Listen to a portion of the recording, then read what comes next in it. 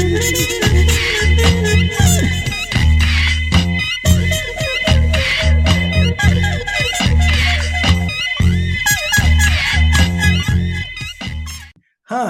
I'm Clarence Waldron. Welcome back to another exciting episode of Black Muse. But before we get started with tonight's guest, who you're going to really love, I want to send a special thank you and acknowledgement to Howard Sandifer and his wife, Darlene. They are the founders of the Chicago West Community Music Center on the West Side, and this whole video podcast was their idea. They said, let's have lively conversations with our favorite entertainers and newsmakers. So, with that in mind, let's have another lively conversation. Tonight's guest is Chicago legend, Joan Collaso. Oh my God, she's very special, she's very dear. I've seen her from afar. I'm gonna get up close and personal with her today.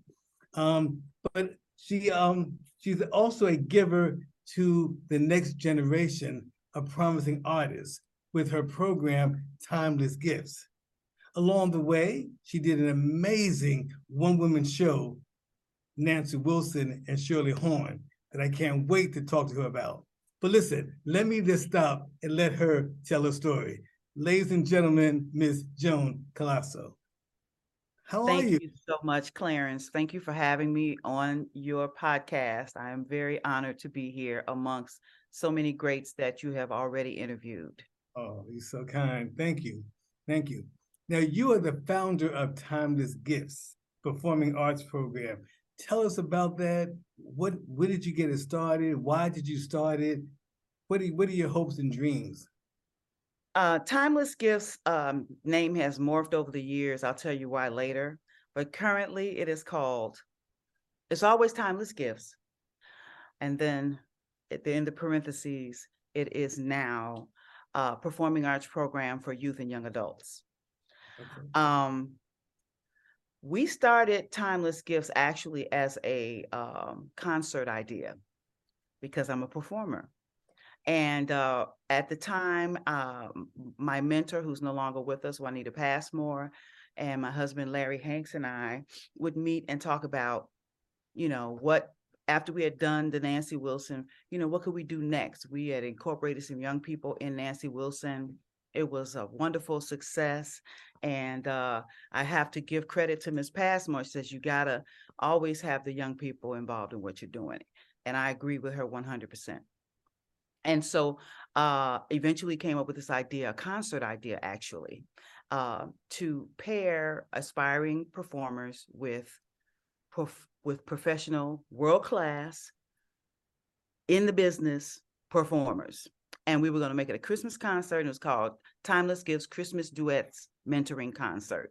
And the Timeless Gifts is what the young people would get for having been mentored under the performer in whatever their discipline was, for that time that it took to rehearse for the concert. And the Timeless Gifts would be also to that performer who helped that young person to be able to say that I was a part of their life. And when they go off and do these great things that we know they're going to do, I have the personal satisfaction of knowing that I had a little tiny part in that. So that's how I started with a concert.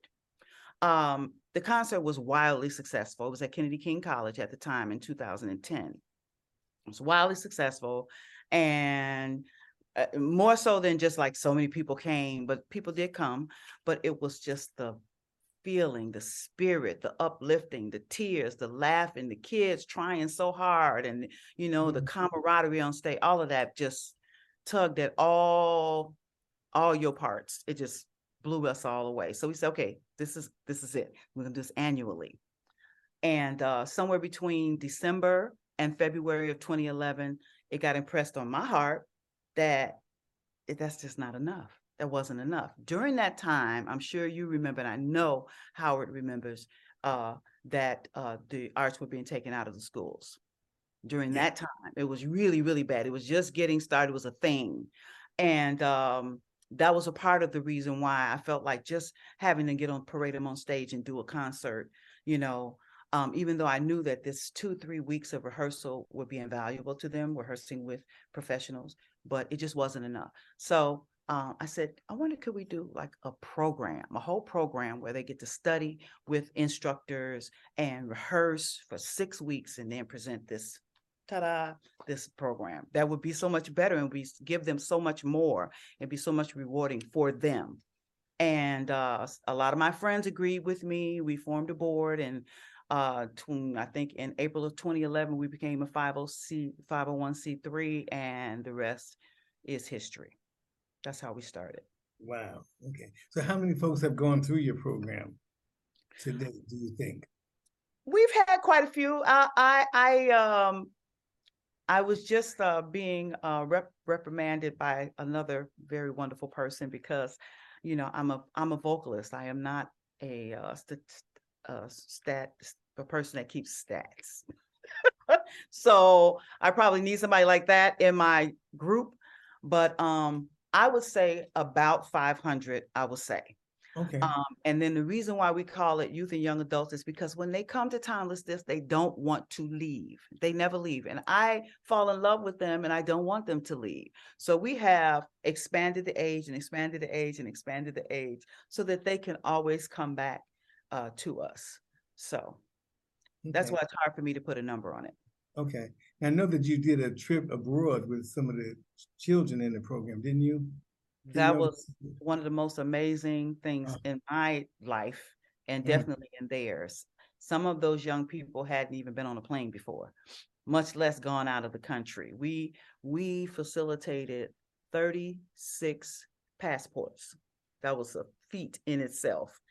And we coordinated so there were performers, young performers, and then that many adults in their families and that wanted to go with us. So there were 36 of us. And we did a week in Milan, 3 performances, and we visited 2 schools. And it was just an amazing experience. And they did so well with the concerts that we actually got invited back in 2020 for a 5-city tour, including Paris and Rome. And then COVID hit. Yep. And we couldn't do it. And it's been hit and miss ever since, you know, like, oh, maybe 2021. No, COVID came back. Oh, maybe this year, but we started thinking about it too late. We might have been able to pull it off, but we're going back in 2023. All right. All right. All right. So you hold a bachelor's degree in music from Chicago State. How has that degree helped you in your career? Okay. So I was one of those students, and it's a testimony, right? I was not the best of students. I was very busy and active and social, and I was in all of the singing aggregations anywhere I went to college and all of that. And the last place I landed was Virginia Union University. And that's where my parents met, and they married and all of that. So I went there, and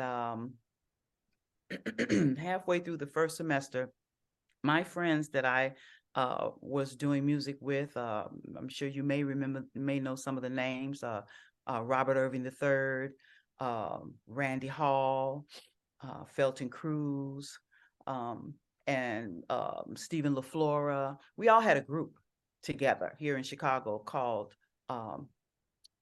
first we called it AL7, and we called it Data. And we thought we were getting a record deal. So I was like, Mom, Dad, sorry, gotta go. So I left school. And the deal did not go through, but then I started working. I started doing jingles. I started making all this money, you know, and things were just happening. So that's how my life kind of went. And then I got married, and I started having children. And I did try to go back to school. And then while I was in school, I got pregnant while I was married. I got pregnant, and then, you know, my crazy mind was like, I can't be in school. I'm already too old. Now I'm pregnant. I quit. So I was having, you know, this is my testimony. This is what happened. Yes. And then I started, fast forward to 2011, I started Timeless Gifts, and all these young people that I'm trying to be in charge and tell them that they need their education. And I said, you can't do it. You have to go back. So I went back to school in 2016.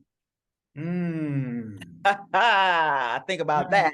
Yeah, Think yeah. about that. I went back in 2016 in the winter semester, and I used to post on Facebook, God must really have a sense of humor. He says, you're gonna do this for real this time. You're gonna do it in this cold, bitter wind. It was cold, but I made it through. And I made it. I graduated magna cum laude, and Yeah. I am able to say to my students, this is the most valuable thing about my degree, is that I'm able to say to my students that it is never too late to accomplish your goals. So yes, it gives me validity. Of course, it gave me more education and more knowledge about what a lot of things that I already knew, but I know more about it now.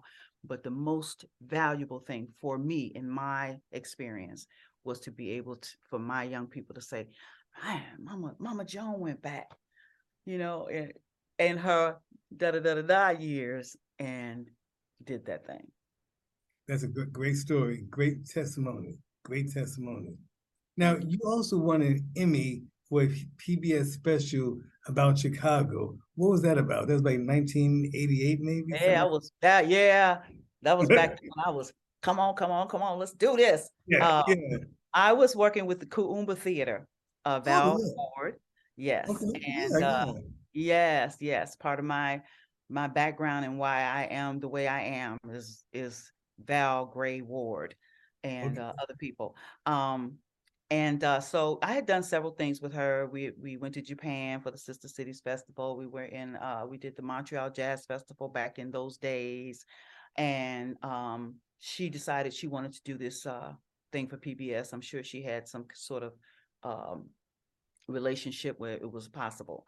And I was a part of that. And the name of the show was Precious Memories, Strolling 47th Street. And it was a documentary about all of the great music that went on in 47th Street and what happened. It was, a lot of interviews and interspersed with music.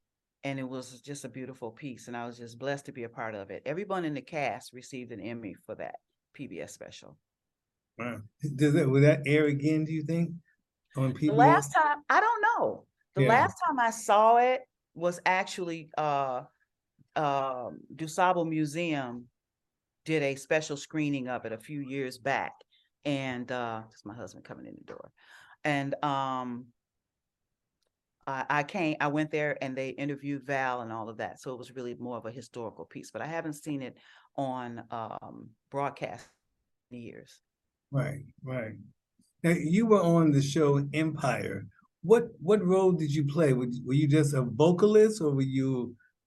Tell me. I was just a vocalist. I'll have to start. I always try to give credit where credit is due. One of my dearest friends and brothers in the world and in the business is Jeff Morrow. And Jeff Morrow, after many years of doing many great things, producing vocals for people and not getting credit, he finally landed this job as the vocal producer for Empire. And I have been in, I can't even tell you, hundreds of situations with Jeff as the leader. And so when he got an opportunity to use vocals, he called us in. We call ourselves A-Team Chicago.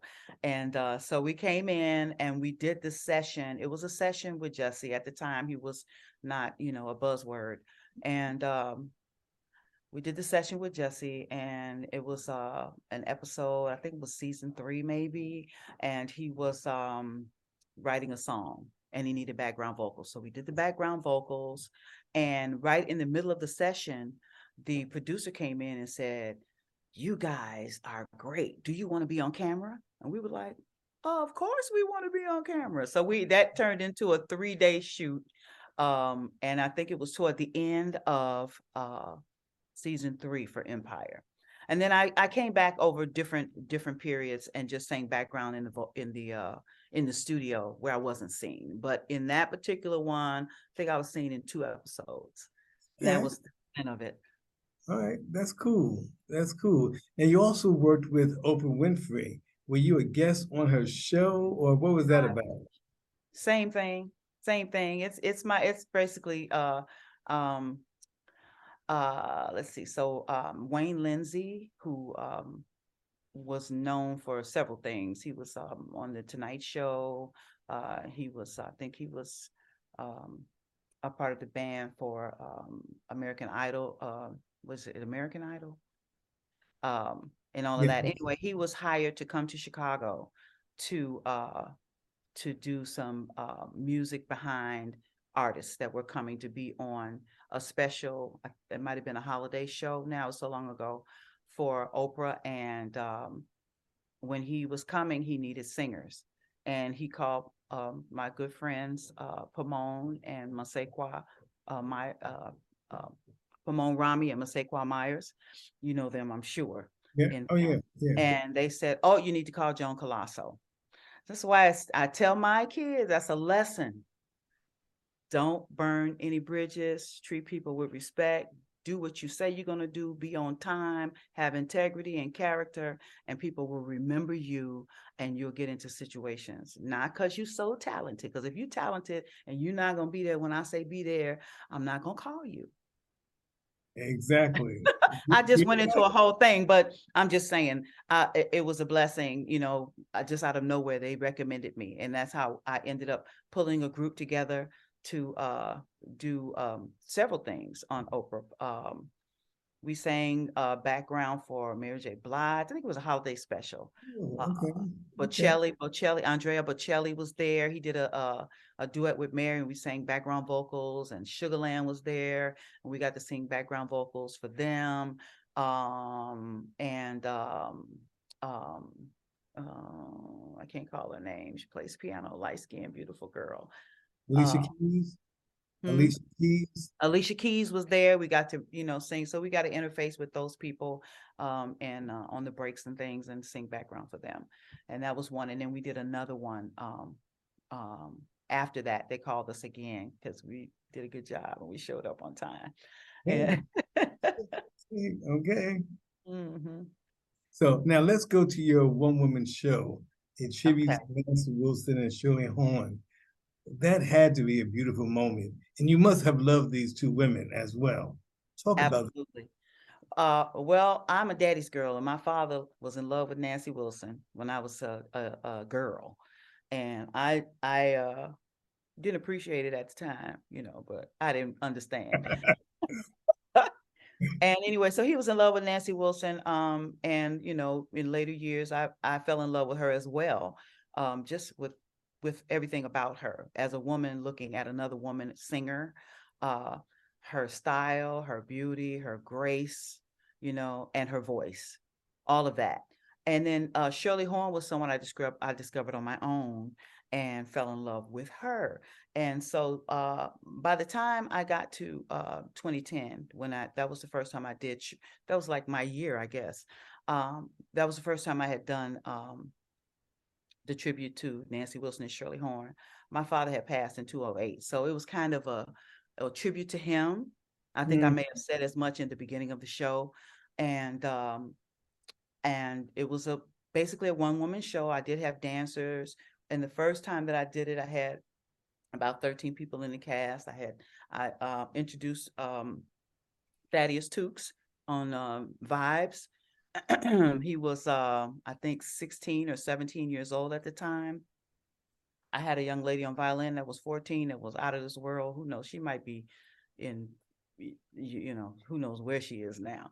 And but it was a wonderful experience. My husband, Larry Hanks, always my MD, wrote out all the charts, and we did the full production, wigs, makeup, gowns, changing, and it was very, very well received. I did it a few times, and I may bring it back. It's a timeless piece, and I am very proud of the work that we put in to make that show successful. We did it at DuSable Museum. Great, great, great. So now when I think of Nancy Wilson, I think of her dear friend Mary D. I would Yes. suspect that you also knew Mary D. Didn't you? Weren't you all friends? Yes, we were. I used to call her one of my queens. I have queens, women that I revere. And Yes. Mary D was at near the top of that list, near my mom. Well, I'm gonna say near. Um, and it's funny. I mean, I would see her places and we would stop and chat, but the bulk of our conversation were at the beauty salon. That's Really? where we became friends. We had the same hairstylist. And that's also the same. That's also what happened with Michelle Obama. We had the same hairstylist, and we would be in there together, and there would just be conversation. Kind of barbershop, if to something you can relate to. Yeah, yeah. Cool, cool, cool. Now you also opened for NDRE. Was that here in Chicago? Yes, but I played many times at the African Festival of the Arts, and that's where that happened. Also with Jeffrey Osborne. Same place. Okay. Yeah, but the year that I opened for India Ari, I was just a performer. The year that I opened for Jeffrey Osborne, I had the opportunity to curate and manage the entire stage. On that Friday or Saturday, I want to say, I curated the whole stage, and what I tried to do was put together a comprehensive look at music in Chicago. So I had gospel, I had R&B, I had tap, I had blues. I pulled out the stops and I told you, I got 15 minutes each. We're gonna make this a really boom, boom, boom show. That's kind of like my thing, and it was really great. And then the next day was my turn, and I got to open for Jeffrey Osborne. Wow. So what kind of experience was that for you though? Just to open for him? It was outstanding. It was amazing just to know that I was on the stage, that he would be coming behind. And then afterwards, I didn't really meet him until after the show. Because stars are in their trailer and you don't want to, hi, Right. it's me. I just want to say, so I just stayed in mine. And Okay. after the show, we did some press together, and I got an opportunity again to have a little bit of conversation with him, hug up and take a couple of pictures and that. And he was very gracious, very humble, just a very sweet man. But I want to say his music is my era. So he was just jamming. He played all those jams I could relate to. I was singing all the lyrics because, being a singer as a young person, I knew all the lyrics. I knew all the runs. I knew all I used to call them ickets. I know every icket in your song. I told him Okay. every icket in your song. Okay. So now, what does it feel like to be called a legend, legendary singer, performer? How do you feel about that? Do you like that name, that title? I don't know if I don't feel like I'm a legend. I just, honestly speaking, I just am someone who, as my mama would say, just kept putting one foot in front of the other. That's who I am. And I have had some incredible opportunities. And I pray that I have taken the most advantage of those opportunities as I possibly could and been the best me that I could have been in those opportunities. And they build up, and I'm really just grateful. So if someone calls me a legend, I'm like, thank you. I'm not against it. I'm not going to say it makes me feel old. I'm just going to say thank you. You're funny. You're funny. Okay. All right. All right. Let's keep on going. Okay. Who who or what inspired your passion for music? I'm sure the little girl or whatever. Tell me Yeah, about I have to say, I have a similar story to a lot of African American singers. Of course, I started in church. Yes. And my mom was like many Black mamas back then. You couldn't sleep in church. You may as well not even try it. Get up, put your clothes on, we're going. And so, that was kind of like, going to church, until you get older and you understand about, and God for yourself, it's kind of like that. And then, but what drew me, and what I happen to know is, before you may even get a sense of what what your relationship to anything is going to be. If you can make it fun, they'll come, and they grow as they go. So that's what happened with me. I came to church like, okay, she immediately, so my daughter can sing, so she put me in the choir. Okay. She did the right thing. So now I'm beating her getting up because I want to go sing. And so that was that. But my inspiration for singing jazz came from my dad. My dad had a whole setup he had a music room. He had it all set up. He had his, his record player and his speakers and his easy chair, and he would just sit there and listen to music. And I would, he only had one chair in there, so I had to sit on the floor. I would sit on the floor and listen to music with my dad. And my father, his name is James Madison Walton Sr. He was a circuit court judge in the city of Chicago.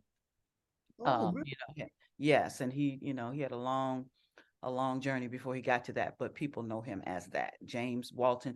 And we lived on the west side, 3911 West Gladys. And I went to Original Providence Baptist Church, which is currently at 515 North Pine, and I go visit every now and again. So I'm west side. Don't get me wrong. I live on the south side, but I'm west side. So anyway, we would sit, and he was a history major. He was a judge, he was very smart, very introspective. So he would give me the whole business while we were listening to the songs. And being there with my dad and having those precious moments, I think as a kid, contributed to the feeling that I feel when I hear music, especially certain music like jazz, because I got it from him. And so I think he was the start of it. I think my mom taking me to church, and then the experiences with my dad, and then the mentors that I had along the way, Lena McLean, Val Gray Ward, Frank Suggs when I went to college. Yeah, but that was the beginning of it. Wow, that's amazing moments. What was your big break? Was it the TV and radio commercials that you did that sort of gave you the beginning of your career, or Yeah, big break. I had a lot of breaks. Some of them you call big. There's not like, I'm not I'm not a Michael Jackson. I'm not that type of person. I am a working musician and proud of it. And so I've just had a lot of breaks and a lot of opportunities. I can't identify for you one that seemed like it was more important than the other. Well, yeah, getting called to sing background for Stevie Wonder. Okay, that was my big break. Yeah, getting called to sing background for Aretha Franklin in the last year of her career, and then being called to come and honor her at her funeral service, along with my compadres. Those types of things, more so than this big break and then I was a star.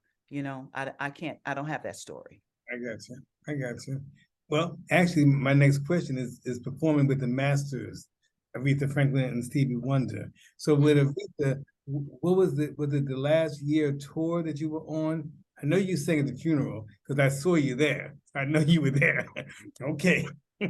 But yeah, so with Aretha, what years were you on the road with her? I want to say we did our first concert with her in 2016. Now she wasn't doing a whole lot because she had been sick. The concert that we did with her, and it was in Boston, and I want to say it was 2016. I could be lying. It could be not lying, but mistaken. It could have been 2017, but certainly not past there. No, 2016, because she passed in 2018. So it was 2016, and it was in Boston. She had been ill and had to cancel several concerts, and she was ready to start again. My good friend Fred Nelson was her MD. Yep. and also Chicago, and he called us and said, she's ready to go back on the road. She had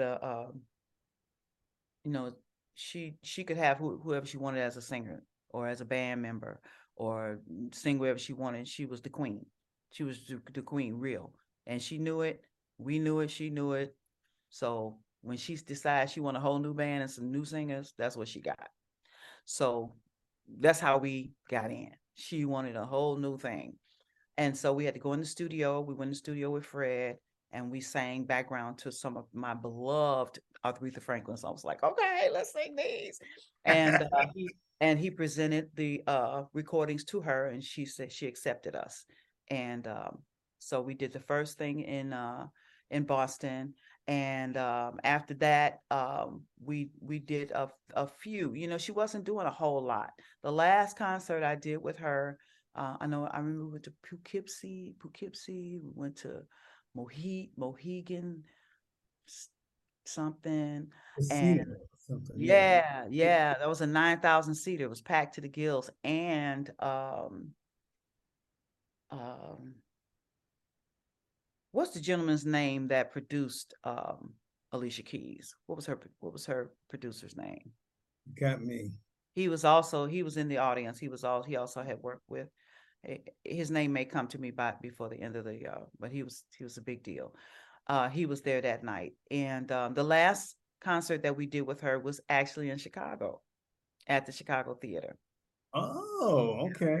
Yeah. Okay. I think she did one more that we did not do before that was her last concert. I don't think she did any more after that I know. Right, right. She was a consummate professional. She never came to rehearsal. Oh, She no? recorded everything. And she was a musician, so you couldn't get away with anything with her. She recorded everything. And in my imagination, because of how pristine her performances were, she would change her, you know, she didn't do the same show. She had all this material. She could pick, you know, so she would say, I feel like I'm going to do this time. And then we would do the rehearsal. They would record the rehearsal, present her with the recording or make a phone call. And then she would make the changes she wanted to make in the singing and in the band, because she was a musician. And then in my imagination, I see her in her home or in her hotel, listening to those recordings and singing, and because she was so perfect every single time. She was perfect. And then, you know, even stories that I've heard about her, they say she had one day to learn it and she showed up and she was perfect. That makes me know that she was the consummate professional. She worked it and worked it and worked it until she had it perfect. So that was the thing. And then she was also, she loved the Lord, and she made that clear in every single performance. And she always came to the piano at a certain point in her performance and played and thrilled the people. You know, the first one that we did was the one that sticks out in my mind, because I had to sing the high note on oh Lord. Ain't no way. Ain't no way. I had to sing the high note, and I was the alto. But they were like, you're going to have to do it. If you can't do it, we're going to get somebody. I was like, I can sing the note, but I'm the alto. So, but yeah, I had to sing that high note, and I just couldn't even settle myself, because this is my first time. I got to sing high note. And once we got past that song, it was fun after that. And then she came to the piano and she did Bridge Over Troubled Waters. I was like, oh Lord, I'm not going to make it. Don't put the camera on me, because the tears were coming. I looked down there, everybody was crying. I said, Aretha was crying. We were crying. I was like, this is ridiculous. It was just, it was really something. I'm feeling that thing now. Say it again. I said, I'm feeling it now. About to start crying now. It was beautiful. Yeah, you got great memories. So how about Stevie Wonder? How about him? What did you do with him? Stevie Wonder, okay, we were allowed to come and sing. In addition, he had his own background singers, okay, that traveled with him. But there were some numbers that he wanted a choir feel. And that's how we got the call. He had his background, the singers from New York knew a friend of mine here in Chicago. And he put a group together of us. I think there were 5 or 6 of us. And we sang da, da, da, da, da, da, da, da, da, da. We got to sing that with him, and one other song. So and then we did it in Chicago at the United Center. And I was like, it was such a thrill because we were backstage. That was the biggest part about it. We were backstage, and he was like right there. And then, we got opportunity to shake his hand and interface with him for a couple of seconds. And I found that Stevie Wonder is bigger than life. Of course he is, but he is really bigger than life. He is a whole company. You know what I mean? Yeah. And if everything was very much like a almost like a TV show, the way that it was organized and run. You over here, this person is going to iron your clothes if you need them. And then, it was it was a well-oiled machine. And, but the greatest pleasure for me was to be on the stage with him, singing those few songs that we got to sing behind him. And then being able to stand right there and look at him sing and see the emotion on his face when one song he sang, and I'm gonna have to go back and look through the album. He got so emotional. I tell you, that's the thing. If it's not in your heart, you're not gonna touch one person. You can sing riffs until your neck falls off, but if it's not coming from your heart, that man, that he's feeling it all down in his bones when he sings. And so that was the best part, not having to see it on the screen or not being way back in the concert, but being right there to experience. And he also had India Arie on that tour with him. Oh, okay. Yeah, Okay. so she sang every night. And so we did the United Center, and I thought that would be it, but we got called we did a couple of performances, one in Detroit, I think, and then another one in Ohio. So, Wow. yeah, that was a great experience. It really was. Oh, yeah. And then the last time, they plan out who he's going to interface with, because there's so many people. Everybody wants to be there with him. You can't just bring Stevie Wonder out and let people have at him. So you have to say, okay, tonight, these people are going to get a chance to be with him. And tonight, these people. So we got our night. One night he came and he took pictures with us. And it was very planned. It wasn't impromptu at all. Very planned. Tonight is your night. Be there, be square. Take this picture. Say what you got to say. That's the way it was. And then one time when we were I think we were in Ohio, he walked to the stage with us. And that was really a thrill. He walked to the stage with us, his people all around, and we all walked together. Usually we walked by ourselves and he came separate, but they planned it. And we got a big circle together and we prayed, and he spoke to all of us, and he told us that he really appreciated us. I was like, wow, yeah. So he definitely makes sure that people know that he appreciates what's going on, and he's not so big that he can't, let you know that you good too. Yeah. So I'm going back to you, and you have, I believe, 7 CDs to your credit. Are you working on something new for us now, or you're not going to say? Well, no, I'm going to say no. Not right now. We have a lot of new music in the can. I am considering several things. When I look at the span of my career, my life, the things that I have done, the things I've had to do, that I wouldn't, I guess, necessarily have done had I been the queen. And I'm to a point now where I'm trying to decide, am I going to stop doing things that I don't want to do anymore? Or am I going, because as a singer, you can only do you, or you can be a working musician, which is what I am. And I have been a working musician all of my career, but I've also tried to intersperse it with building a personal career of my own with my CDs and with, the traveling that I do and all of that. But I've always done it all. And I was just listening to T.D. Jakes, and he said, have you ever thrown your whole weight behind anything? And I had to think about that. I'm like, I've always been all over the place. And so I'm really trying to make a decision if I want to, I mean, timeless gifts is there. That's a big chunk of my life now. So that's what makes it difficult for me to concentrate on myself, because I'm concentrating on these babies and making sure that, that I keep my word of what I said I was going to do for them, whoever they are. But I think I want to be me now, Clarence. I think I want to just be me. So whatever that means, the next thing I do, it is going to be what I want to do. And it's going to be me. You don't have to be huge. It just needs to be true. Wow. I have enjoyed talking to you. I can't believe the time is going so quickly. So one last question. So anything else on your mind that you would like to share? Anything else on your mind? Anything else that you want to talk about? No, I just want to say that I am just so proud of the all of the progress that's being made to try to corral all of our young people. There's so many wonderful programs out there. Howard and his wife. I commend the work that you're doing. You're an inspiration to me.